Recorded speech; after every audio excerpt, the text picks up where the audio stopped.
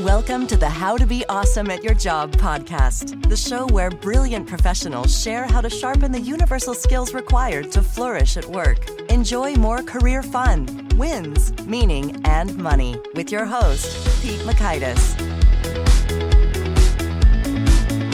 Hello, and thanks for joining us for episode 583 with Jeff Haden. He is talking about motivation, what works, what doesn't work. If you'd like a little more of it, how to get it. So here we go. You'll learn 1, the one thing that makes any goal feel motivating. 2, the subtle shift in phrasing that makes goals more motivating. And 3, a surprising way to boost your willpower. So if you want to check out the show notes or the transcript or the links to items we've referenced, you might be able to simply tap your podcast app player of choice to expand the episode or show notes description. Or you can visit awesomeatyourjob.com/EP583, as in episode 583, to get some of those goodies that way. You can also sign up for the Gold Nugget email list, which gives summary insights from Jeff and all the guests who've gone before him in an email you can read in just under 3 minutes, as well as archives of the whole vault. You can access to see them even when you're not being emailed that day. That's called the Gold Nuggets at awesomeatyourjob.com. Here's Jeff's story. Jeff Haden is Inc.com's most popular columnist and one of LinkedIn's most widely followed influencers. His work has appeared on Time, The Huffington Post, Fast Company, Business Insider, Entrepreneur, Yahoo Small Business, MSNBC, and CNBC.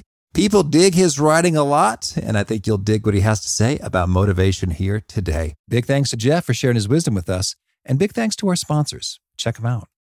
And big thanks to our sponsor, Acorns. Acorns makes it easy to start automatically saving and investing for your future. You don't need a lot of money or expertise to invest with Acorns. In fact, you can get started with just your spare change. Acorns recommends an expert-built portfolio that fits you and your money goals, then automatically invests your money for you. NerdWallet.com, whom I love on these sorts of matters, gives Acorns a whopping 4.7 stars and says, quote, if you want to make the most of your spare change, there's no better place to do that than Acorns. Head to acorns.com/awesome or download the Acorns app to start saving and investing for your future today. And we got a legal disclaimer here. It may not be representative of all clients. Tier 1 compensation provided. Compensation provides an incentive to positively promote Acorns. View important disclosures at acorns.com/awesome. Investing involves risk, including the loss of principal. Please consider your objectives, risk tolerance, and Acorns' fees before investing. Acorns Advisors LLC, Acorns, is an SEC-registered investment advisor. Brokerage services are provided to clients of Acorns by Acorns Securities LLC, member FINRA/SIPC. For more information, visit acorns.com.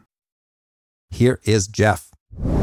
Jeff, thanks for joining us here on the How to Be Awesome at Your Job podcast. Thanks, Pete. I'm delighted to be here. Oh, I'm delighted to be here as well. And we're going to be talking about motivation. So I thought I might start with asking Jeff, what motivates you?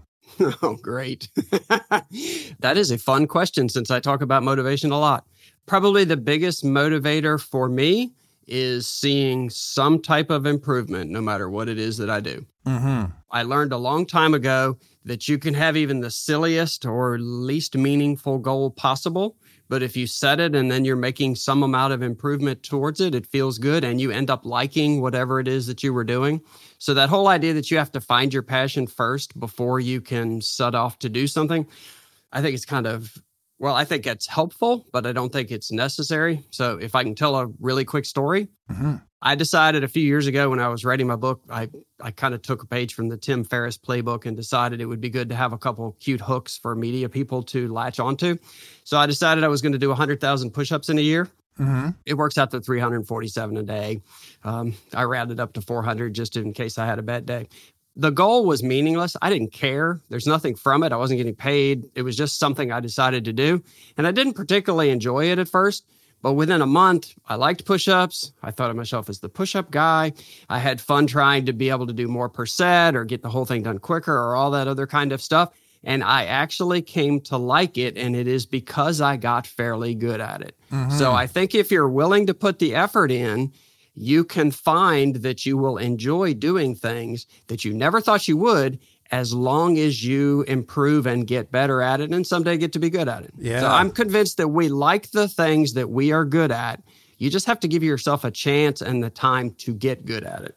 Yeah, that completely resonates. I remember I was in high school when a speaker, he's still rocking. Fran Kick is his name. He spoke to our marching band and he made this little diagram about, he was in the context of like practicing your musical instrument. He talked about, work, fun, good. As you work, you get good. And as you're good, it's more fun. And then you're more likely to want to work. And I was like, That makes so much sense. I remember this diagram. Wow. Nearly 20 years later, because it resonates as really true. Whether it's something silly, like I think games do this on purpose in terms of, ooh, hey, you're getting better, Jeff. Keep playing us. Yep. Keep tapping away. Yep. I think that's really important for people because, like, say in your job, you get a new job, you find that it doesn't turn out to be what you hoped it would be, which is almost always the case. There are parts of it that you don't like. And so people automatically think, oh man, I don't really like this. I need to find something different. But if you can put the effort into trying to get better at the things that you don't like, you may find that you really like them and enjoy them. And it may not be the most fulfilling thing you've ever done in your life, but it always feels good to be good at something. And then when you are good at that, people ask you for advice, people ask you for help, people look up to you as a mentor. That feels good too. So you get this really cool circle of fun from just having put in the time to get better at something. Okay. Well, so your book is called The Motivation Myth. What exactly is the myth that we're busting here? Well, I think I've alluded to it already. So since it's fun to drop names, I'll drop a name or two. So I was talking to Venus Williams. There you go. And I said, you're you. So this must have been your passion your whole life long. And she said, no, really. Dad started us out playing tennis.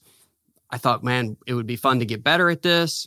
I just kept trying to get better. And as I got better, it felt good. And I just kept trying to get better. And so I kind of added that up with, I'm lucky enough that I get to talk to lots of really successful people in a variety of fields. And I've never found one of them that had that lightning bolt of inspiration somewhere along the way that's like, oh my gosh, I found my passion and I'm set for life and I've got all the motivation I ever need. They all just found something they were interested in, decided to try it, and then put in the time and effort to get better and create this little feedback loop, like you described, of effort equals success, equals happiness, equals more effort. So I contrasted that with a lot of the people that write to me saying, hey, I'm not achieving my goals. I'm not getting anywhere. Do you have any advice for me? And every one of them was saying, I haven't found my passion. The myth to me is that you have to find your passion first, when really what it is you have to just decide, hey, I want to try this. I have a goal. I'm going to figure out a process to get me there. And we can talk about that. And I will get all the motivation I need from my effort, as opposed to receiving this motivation from some external source or this lightning bolt that carries you along your way. So the big takeaway is that you can create all the motivation you need if you know how. Okay. Well, that sounds exciting. And I want to definitely get into the process and how that's done. Now, well, first let's talk a little bit more about what not to do. And I noticed... I noticed a couple of your reviews, and I stalk my guests. In your book on Amazon, some of the reviews and some of your sales copy has some jabs at Tony Robbins. So, fun fact, when I was a teenager, Tony Robbins was my hero. I wanted to be just like him. I've since adopted new role models, although I still have learned very valuable things from Tony Robbins. So, absolutely. What's your hot take here? Well, first of all, I did take a few shots at Tony. Tony is aware of the shots I took at him. Tony doesn't mind. And in fact, we've collaborated on a few things since then. So I would never consider him a friend. And I would never be so presumptuous as to say he's a friend. But I know him and we get along fine. And I like him. And we just had a difference of opinion. So my shot at Tony was one of the things that they at least used to do. I don't know if they still do, but they had the fire walk. I'm sorry. I'm a fire walker. You did? Okay. I walked it. Then this is perfect. So you've got the hot coals. And somehow, like that scene from The Office, right? By walking across them, that shows you that you can do anything and that sends you off on your way ready to conquer the world. There's a little bit of truth to that, and I'm sure that works. But the problem is that's a very momentary thing. And it's not something you really put a lot of effort into. All you had to do was kind of say, that's true. You almost had to freeze your brain for a second and just go, which that's an important ability to have. But that doesn't help you when you've been working at something for 6 months or 9 months or a year, and it's hard and you're struggling and you're hitting roadblocks. And how do you find the perseverance to work through that stuff? That's a whole different kind of a place. So my shot at Tony was basically that if you want that momentary one-off, yes, I finally bungee jumped. Yes, I finally jumped out of a plane. Yeah, I walked across the hot coals, not to downplay your experience, because I'm sure it was awesome. But that's not the thing that is going to get you a long-term dose of motivation that you need. It does prove to you that you can do things that you didn't think you could do. And that is really important. But those are very kind of one-off momentary things. That's not a long-term solution to a motivation problem. I hear you. So that was my shot at Tony. So it's really not that bad of a shot if you think about it. Oh, certainly. I mean, you could say worse about any of us. It's funny. My fire walking wasn't that much of a challenge because it was raining the day of, and my feet were actually pretty cold on the asphalt parking lot of the hotel. I was like, dude, my feet are cold. I want to get on those coals just to warm them up a little bit. How hot was it? I don't know the precise temperature, but how hot did it feel? My experience it was like, oh, that's kind of toasty, And now if I were starting from a normal foot temperature, I don't know, but it was fine. It was fun. And I learned some things. And yeah, I think every thought leader has things that are more or less applicable to everyone. And that's why we get a lot of voices. So let's hear now. So how do we get it going? So we've got that sort of virtuous cycle. Okay. If I want to have more motivation, what are my first steps? The easiest place to start is with something that you've always wanted to do but haven't. So let's just make something up. Let's say your bucket list is not just to walk on hot coals from a tepid fire or parking lot, but you want to run a marathon. Let's use that. So you've always wanted to do so, but you're not even a runner. So the first thing you do is you pick your goal, and then you say, okay, I'm going to forget the fact that, if you hearken back to the Monty Python movie, Life of Brian, where the guy says, we're all individuals. And the one guy says, I'm not. Think that you're not an individual and realize that there are perfectly good processes out there waiting for you to follow that are almost guaranteed for you to succeed if you put in the work. I'm thinking Hal Higdon's program. Did it right there. Bam. But what ends up happening is that people say, okay, I'm unique, I'm special, I need a bespoke process. There are things that I'm willing to do, there are things I'm not willing to do. And by the time you are done, you've boxed yourself into this thin little slice of effort and program that it's not going to work for you. So the first thing you do is say, I'm willing to do what it takes to get there. And if you're not, then don't even start, because you've picked a hard goal.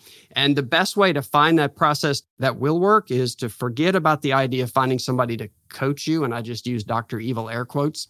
But instead of coaching you, the key is to find a pro. And by a pro, I mean someone who has done what it is you say you want to do. So if it's a marathon, it's a guy that you know or that you can connect with.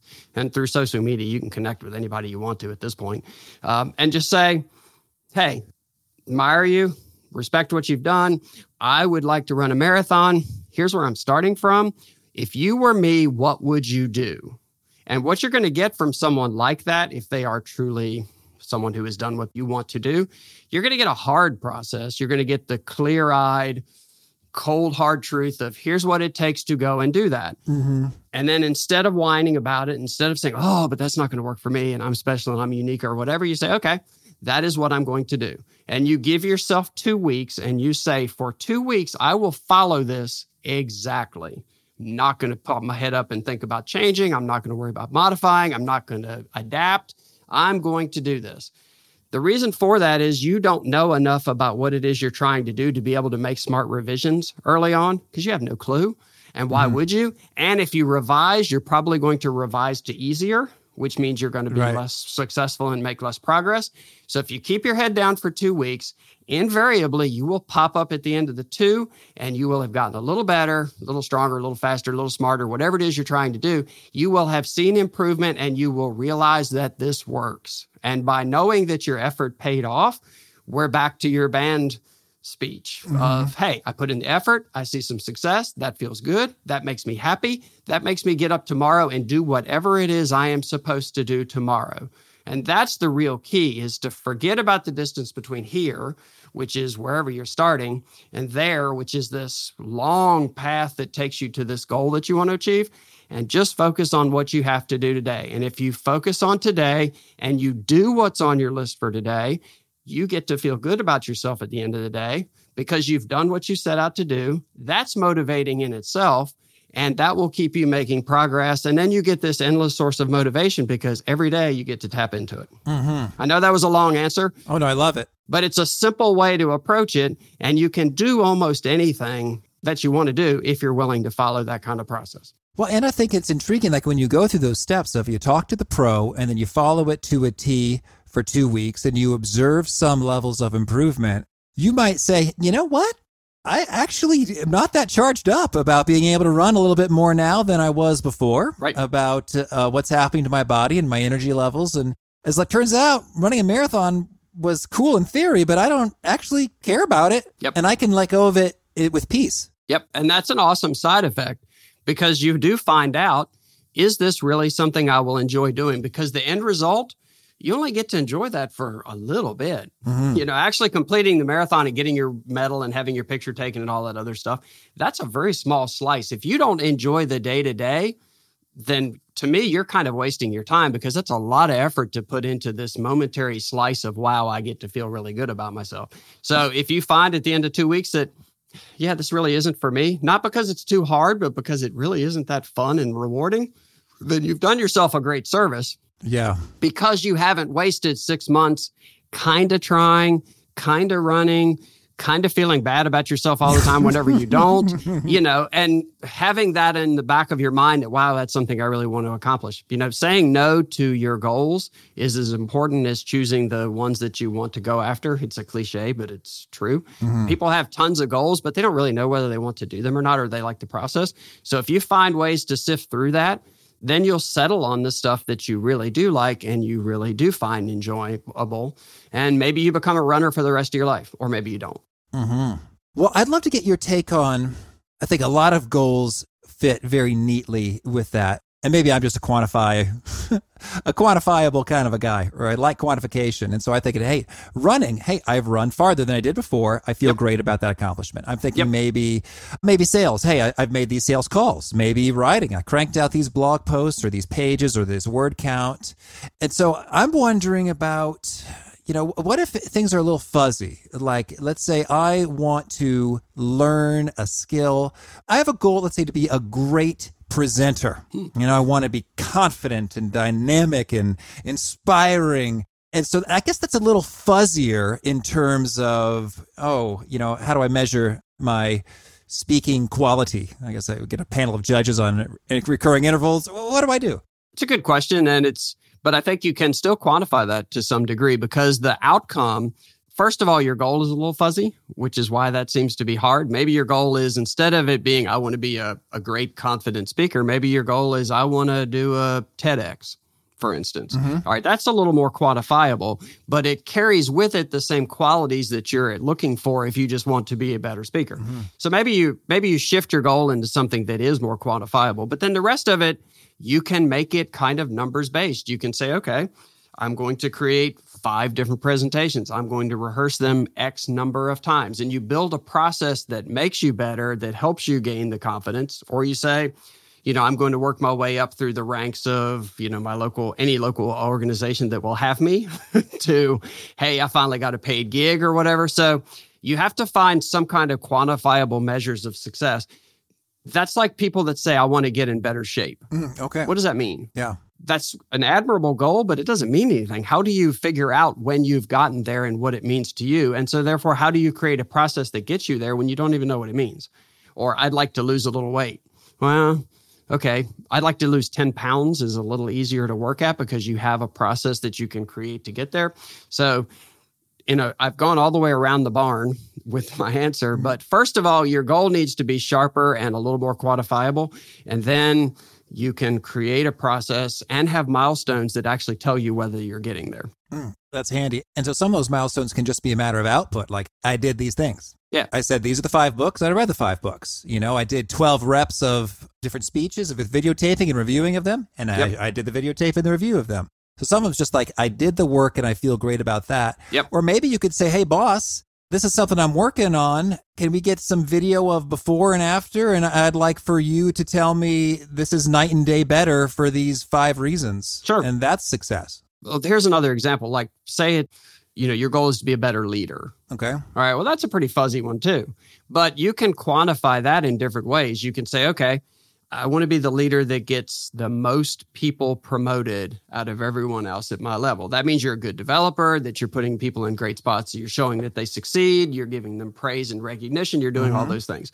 Or it could be, numbers based in terms of productivity or quality or whatever else it might be. Yeah. So you can find anything that you make that seems fuzzy, and you can put some quantifiable stuff around it. And then that gives you a structure where you're actually working at the things that will make you that better leader. Well, yeah, and I dig that. And, and I guess I was being a little facetious earlier when I talked about convene a panel of judges. But I remember back when I was doing more keynotes on college campuses, I would have everyone fill out a little bit of an accountability form like, hey, Pete, hold me accountable to doing this one thing.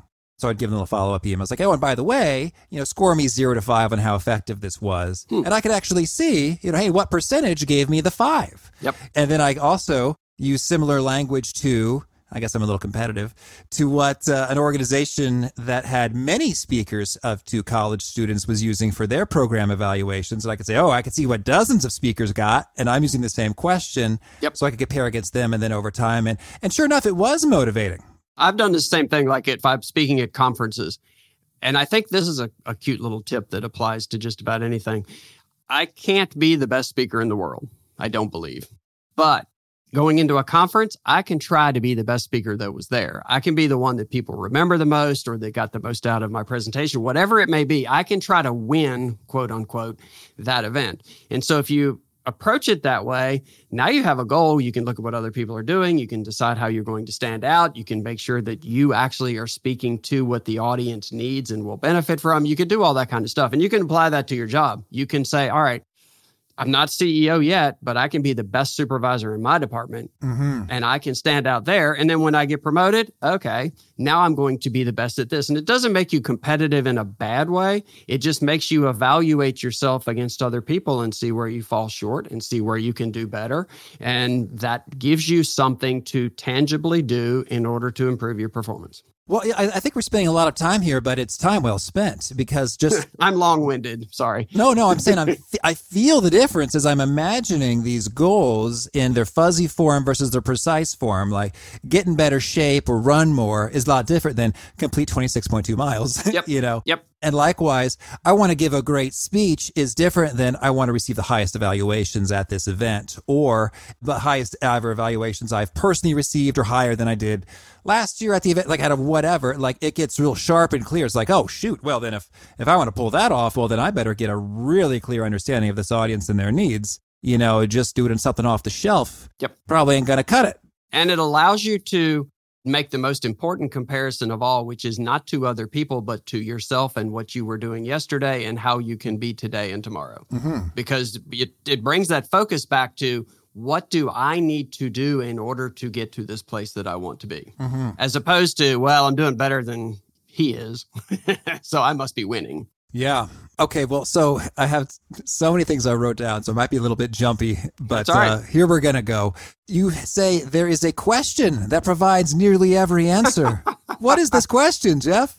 There can be one question that you ask yourself that will answer most of your questions or that will help you make most decisions. It comes from Herb Kelleher, the passed away CEO of Southwest Airlines.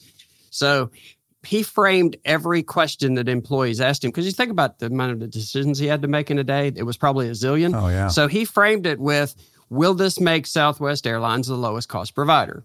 If it would, great, it's something worth exploring. If it wouldn't, even if it was a seemingly great idea that might be fun, it would take them off in some other direction that didn't drive towards whatever it is they were trying to achieve, and he could say no. So you can make your own one question for whatever it might be. If you want to be a better leader and you see an interpersonal issue between two of your employees, you ask yourself one question: would a great leader ignore this? Nah, you would probably step in. So you can frame everything you do as a boss through, would a great leader allow this? Would a great leader do this? So you can do that with anything. If you're trying to lose weight, Does a person trying to lose 10 pounds have 2 pieces of cake after dinner? Yeah, probably not.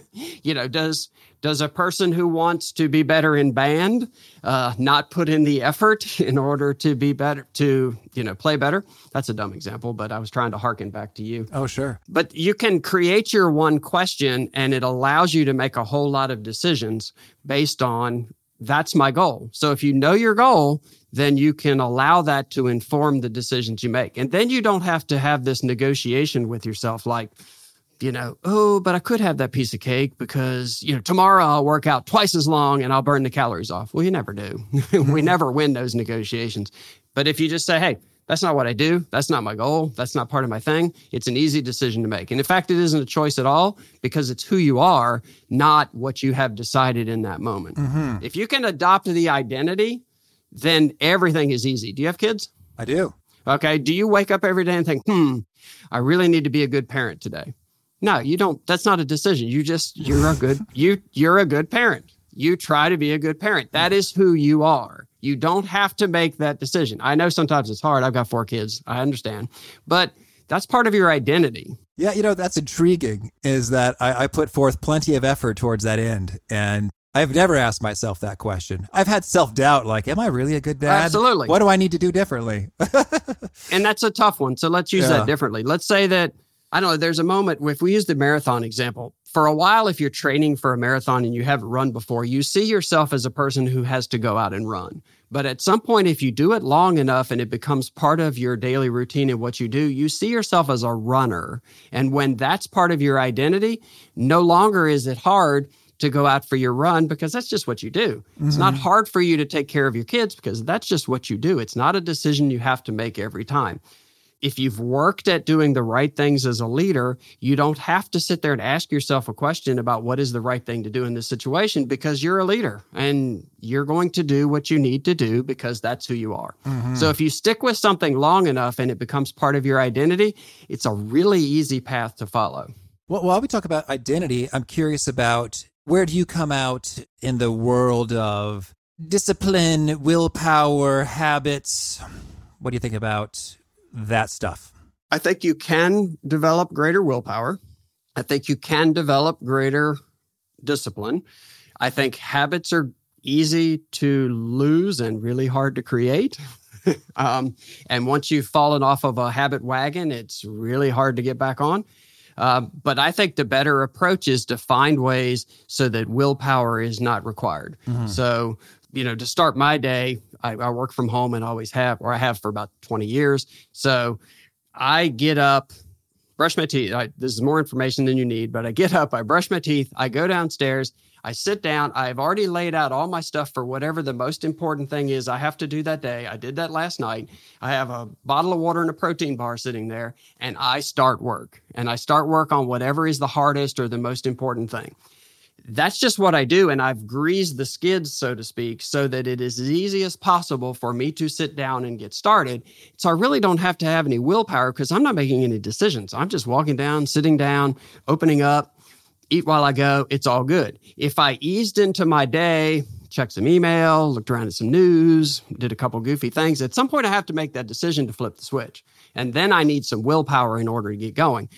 But if you do some kind of environmental architecture, so to speak, then you don't need willpower. If you're trying to drink less soda and more water, if you keep 3 or 4 bottles of water on your desk and the soda is 2 rooms away, what are you going to drink? Mm-hmm. You don't have to make a choice because the water's there and you reach for it. So I think you can develop more willpower, but it's a lot easier if you find ways to make it so that the willpower isn't required in the first place. And that is not as hard as it sounds like it should be. Certainly, yeah, those simple environmental shifts will go a long way. Cool. All right, gotcha. What's that cheesy thing about if you eat on smaller plates, you think you've etten more food? I mean, it does work. oh, yeah. Well, I think that...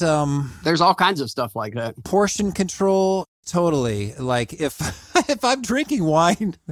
Talk about drink. If I'm drinking wine directly out of the bottle, oh yeah, you'll hammer it. Then it goes way faster than if I pour it into a glass first. Yep. And if you do short pours every time, you'll probably drink less. Oh, certainly. Yeah, that's not really on topic, but still. Well, so I think, portion, I mean, you can talk about your portion in any number of ways, whether it's what's on your to-do list or your food and drink that's either that you're trying to eat more of or less of. Yep. That's great. But I do have one tip, if you don't mind, about increasing your willpower. We all have these limits that we've created for ourselves, and it's mostly out of habit, where if you're used to working 8 hours, then into that 9th hour feels hard. So an easy way to kind of reset your limits is not to try to go, all right, today I'm going to do 8.5, but do something wildly past whatever your normal limit is, and it will allow you to reset. So like I like to ride bikes, and so if I'm averaging 30-mile bike rides, if I one day just say, you know what, I'm going to do a double, I'll go 60. Then when you ride a 30 the next time, it seems really easy because in your mind, you've done the 60 recently. So a cool way to develop more willpower is to go way over the top of whatever it is you're doing. You don't want to do it every time because you'll burn out pretty quickly, but that will reset what you think your internal limit is, and it will take you a little bit farther. And maybe that's doing something faster, not necessarily longer. It could be all kinds of shifts. And that's actually kind of exciting, too, when you're in the midst of it. I remember there were a couple of times I did, 10, 11 hours of coaching sessions in a day. It's been a while since I've done that. That's a long time. And sure enough, it made it seem easy, when there's a moderate, 4, 5, 6, 7 hours of coaching in a day. Yep. And so it's been a while since I've done that, such that now it would seem very hard. But I remember on those days, it was exciting because it's sort of like, oh boy, we're breaking a record. It's like, Can I do it? Can I do it? Play the inspiring music, do a little Energizer dance. It's sort of like I had to dig deeper to just figure out how the heck to stay sane and focused and present and energized. And the other funny thing about that was probably the first 6 or 7 hours didn't seem long at all. Because in your mind, you knew you had a long way to go. So you forgot about the whole, I'm already 2/3 of the way through my day. I can't wait for the 8 hours to be over or whatever it is. You're just in it. Yeah.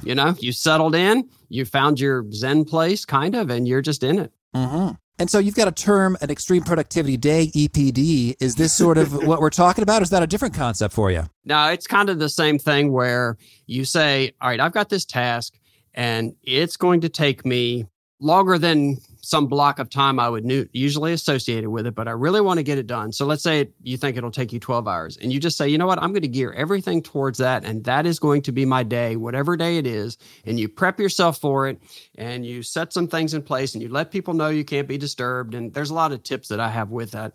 But basically what you're doing is you're saying, for this one day, I am going to knock this thing out.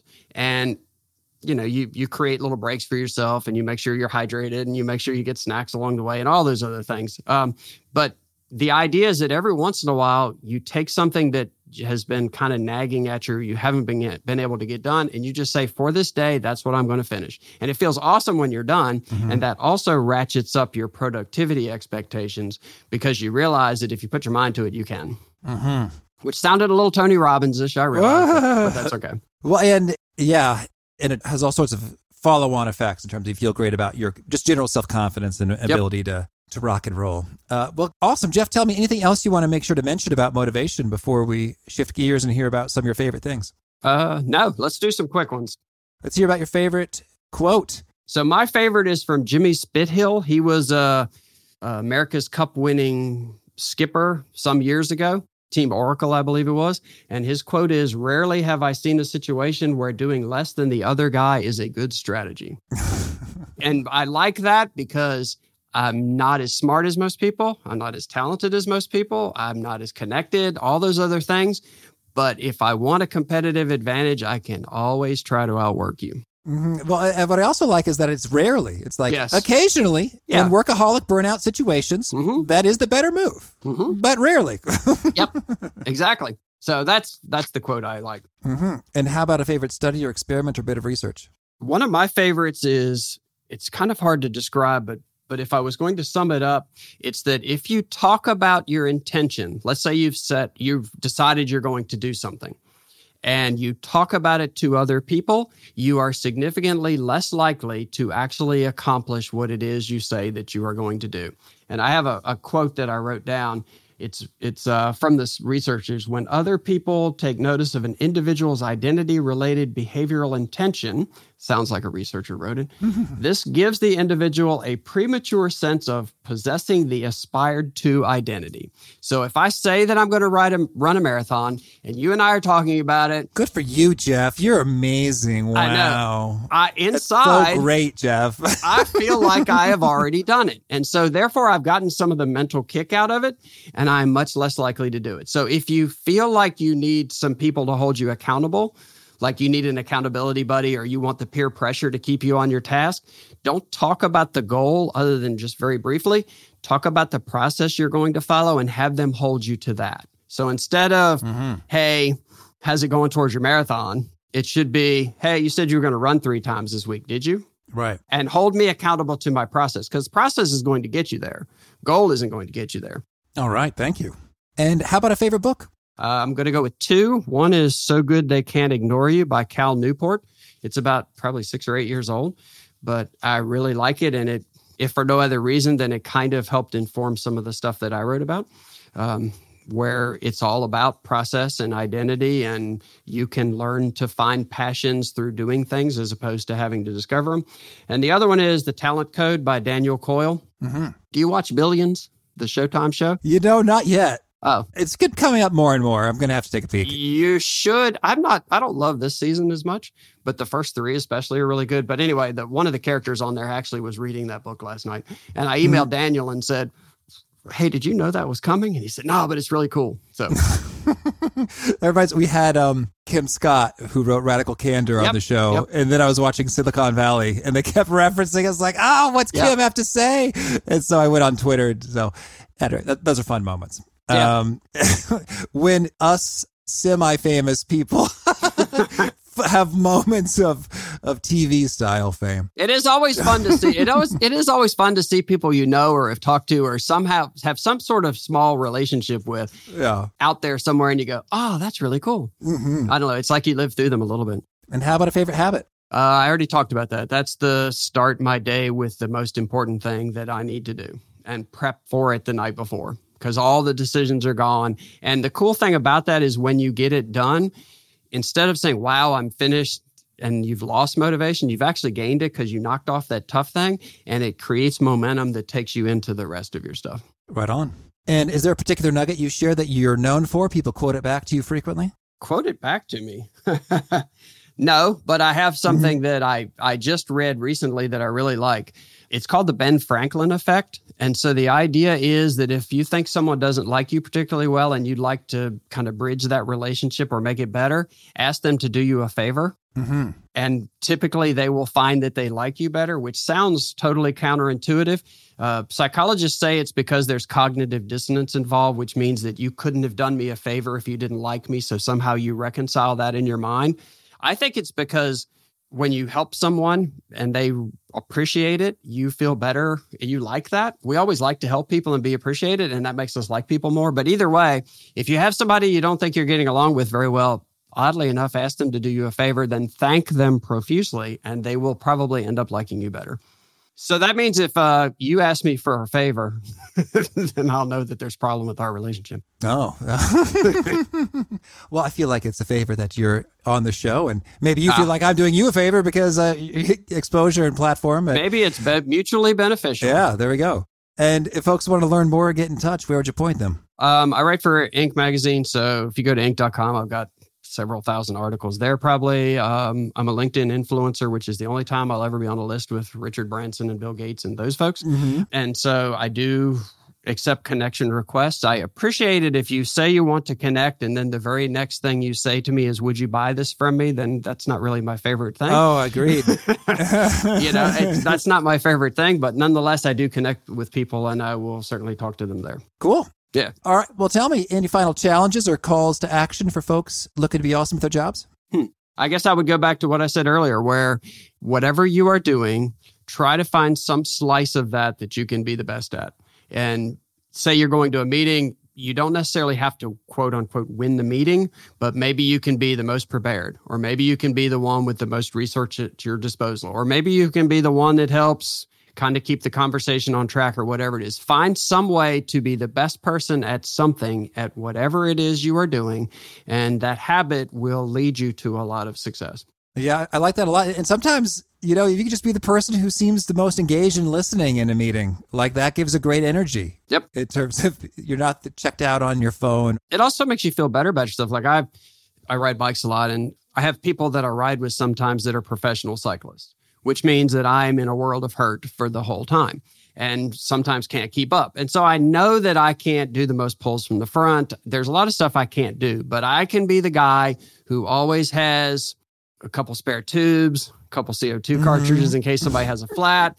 I got a couple extra bottles of water. So I can be the little Sherpa of sorts on the group ride, and I can do that.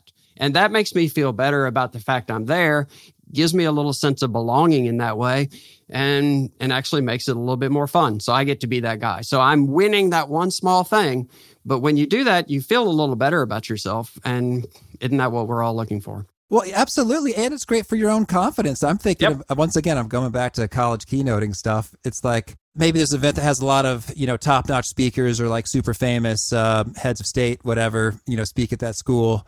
And I think, I might not be the greatest speaker that you see this year, the most famous or inspiring, but by golly, I am the most equipped to resolve tech headaches. I got every adapter you could conceive of and some cables and some transmit. So I'm going to be the AV guy's best friend. That's right. The AV guys are like, do you have the adapter? I got every adapter. And I look at that. Sometimes I'll be invited to things and I just say, you know what? I'm going to be the lowest maintenance person they have ever worked with. I'm going to be the least needy, the least babysat, the least whatever, the most accommodating. That's going to be me. And even if I'm not perfect at everything else, that I can do. That's great. So which is just like you. Somewhere gets you that confidence and the feel good and momentum. Love it. Awesome. Well, Jeff, this has been a treat. I wish you much luck and motivation in all your adventures. Thank you, sir. And I appreciate it. I really enjoyed it. Thank you for doing it. Thanks for your prep. It was really fun. I really love Jeff's story about the push-ups and generally the concept of the virtuous cycle and how you just keep trying to challenge yourself. Like you said, that can I do more push-ups in a set? Can I do them faster, etc., to keep it interesting and challenging and fun. And that harkens back to some Mihaly Csikszentmihalyi stuff we've heard a few times about flow states being not so easy. You're bored, not so hard. You're freaked out, anxious, overwhelmed. And it reminds me of a funny story. I'm thinking about my buddy Ronnie in grade school at Holy Family in Danville, Illinois, where we were called into the principal's office. Miss Peggy Croy wanted some words for the two of us. And this time we had no idea. We'd cause a little bit of trouble from time to time. But this time we genuinely couldn't think of anything bad that we had done. And we thought, well, maybe this is something good. And then I think she might have said, I don't know, maybe I'm embellishing, the memory fails, something like, I think we all know what this is about. She probably didn't say that. I'm just inventing the story in my brain to make it more dramatic and interesting. And so apparently we had been engaging in unsportsmanlike conduct when we were playing our Scholastic Bowl matches against other teams. This is sort of like a quiz bowl game where it's a little competitive activity, school against school, where a team of 5 will sort of buzz into trivia and school academic type questions. And anyway, it was dorky but fun, and we were really good at it at the time. We one time beat the state champion, but not when it counted in competitive play. And we were a small school, so those were like the glory years, I'm told. Anywho, Ronnie and I happen to have the knack for random trivia. And so us and our team, we were doing very well that year. And what would happen was when we were getting significantly ahead of the other team, we, like Jeff, would say things like, all right, guys, let's double their score. Hey, just 4 points away from tripling their score. Come on, guys. Do you think we could finish with 300 points, which ends the match, in the first half? Let's go for it. So anyway, that was unsportsmanlike because we were very obnoxious in the fact that, okay, we were winning and we were gleeful about winning, and we kept trying to, it seemed like we were sort of rubbing that in their faces. And that was, good note. Thank you, Miss Croy, about sportsmanship. I think we had learned an important lesson and self-awareness and how you're coming across and being kind to the other team. So good lessons there. But what's so funny is that was completely lost on us. We were so fixated on increasing the challenge and the motivation that brought us because just winning was too easy a lot of the time. So fun tidbits that Jeff reminds me of. A blast from the past. Keep challenging yourself. Enjoy the virtuous cycle of the upward motivation that flows as the work, fun, good triangle is propelling you into great things. Don't rub it in other people's faces. Miss Croy would recommend. So again, those show notes, the transcript, the links to items we've referenced are at awesomeatyourjob.com/EP583. If you haven't already, I recommend you push subscribe to catch new episodes automatically, such as our very next one. Francesca Gino is a professor at Harvard, and she has some perspective on why it can often pay to break the rules, to be a rebel, if you will, at work and in life. I hope to catch you there. And peace. Thanks for listening. To get the most out of the show, we recommend 2 key things. First, check out the extra resources at awesomeatyourjob.com. You can find this episode's transcript and links, as well as the perfect episode for your situation. You can search the full text transcripts of hundreds of episodes or explore episodes tagged by topic and competency covered. Second, subscribe to the podcast and get future episodes automatically. You can subscribe by telling Siri and several other smartphones and speakers, subscribe to the How to Be Awesome at Your Job podcast, or by tapping subscribe in your podcast player of choice. If you'd like some extra help figuring out podcasts and how subscriptions work, visit awesomeatyourjob.com/subscribe for guidance. Hope to catch you on the next episode of How to Be Awesome at Your Job.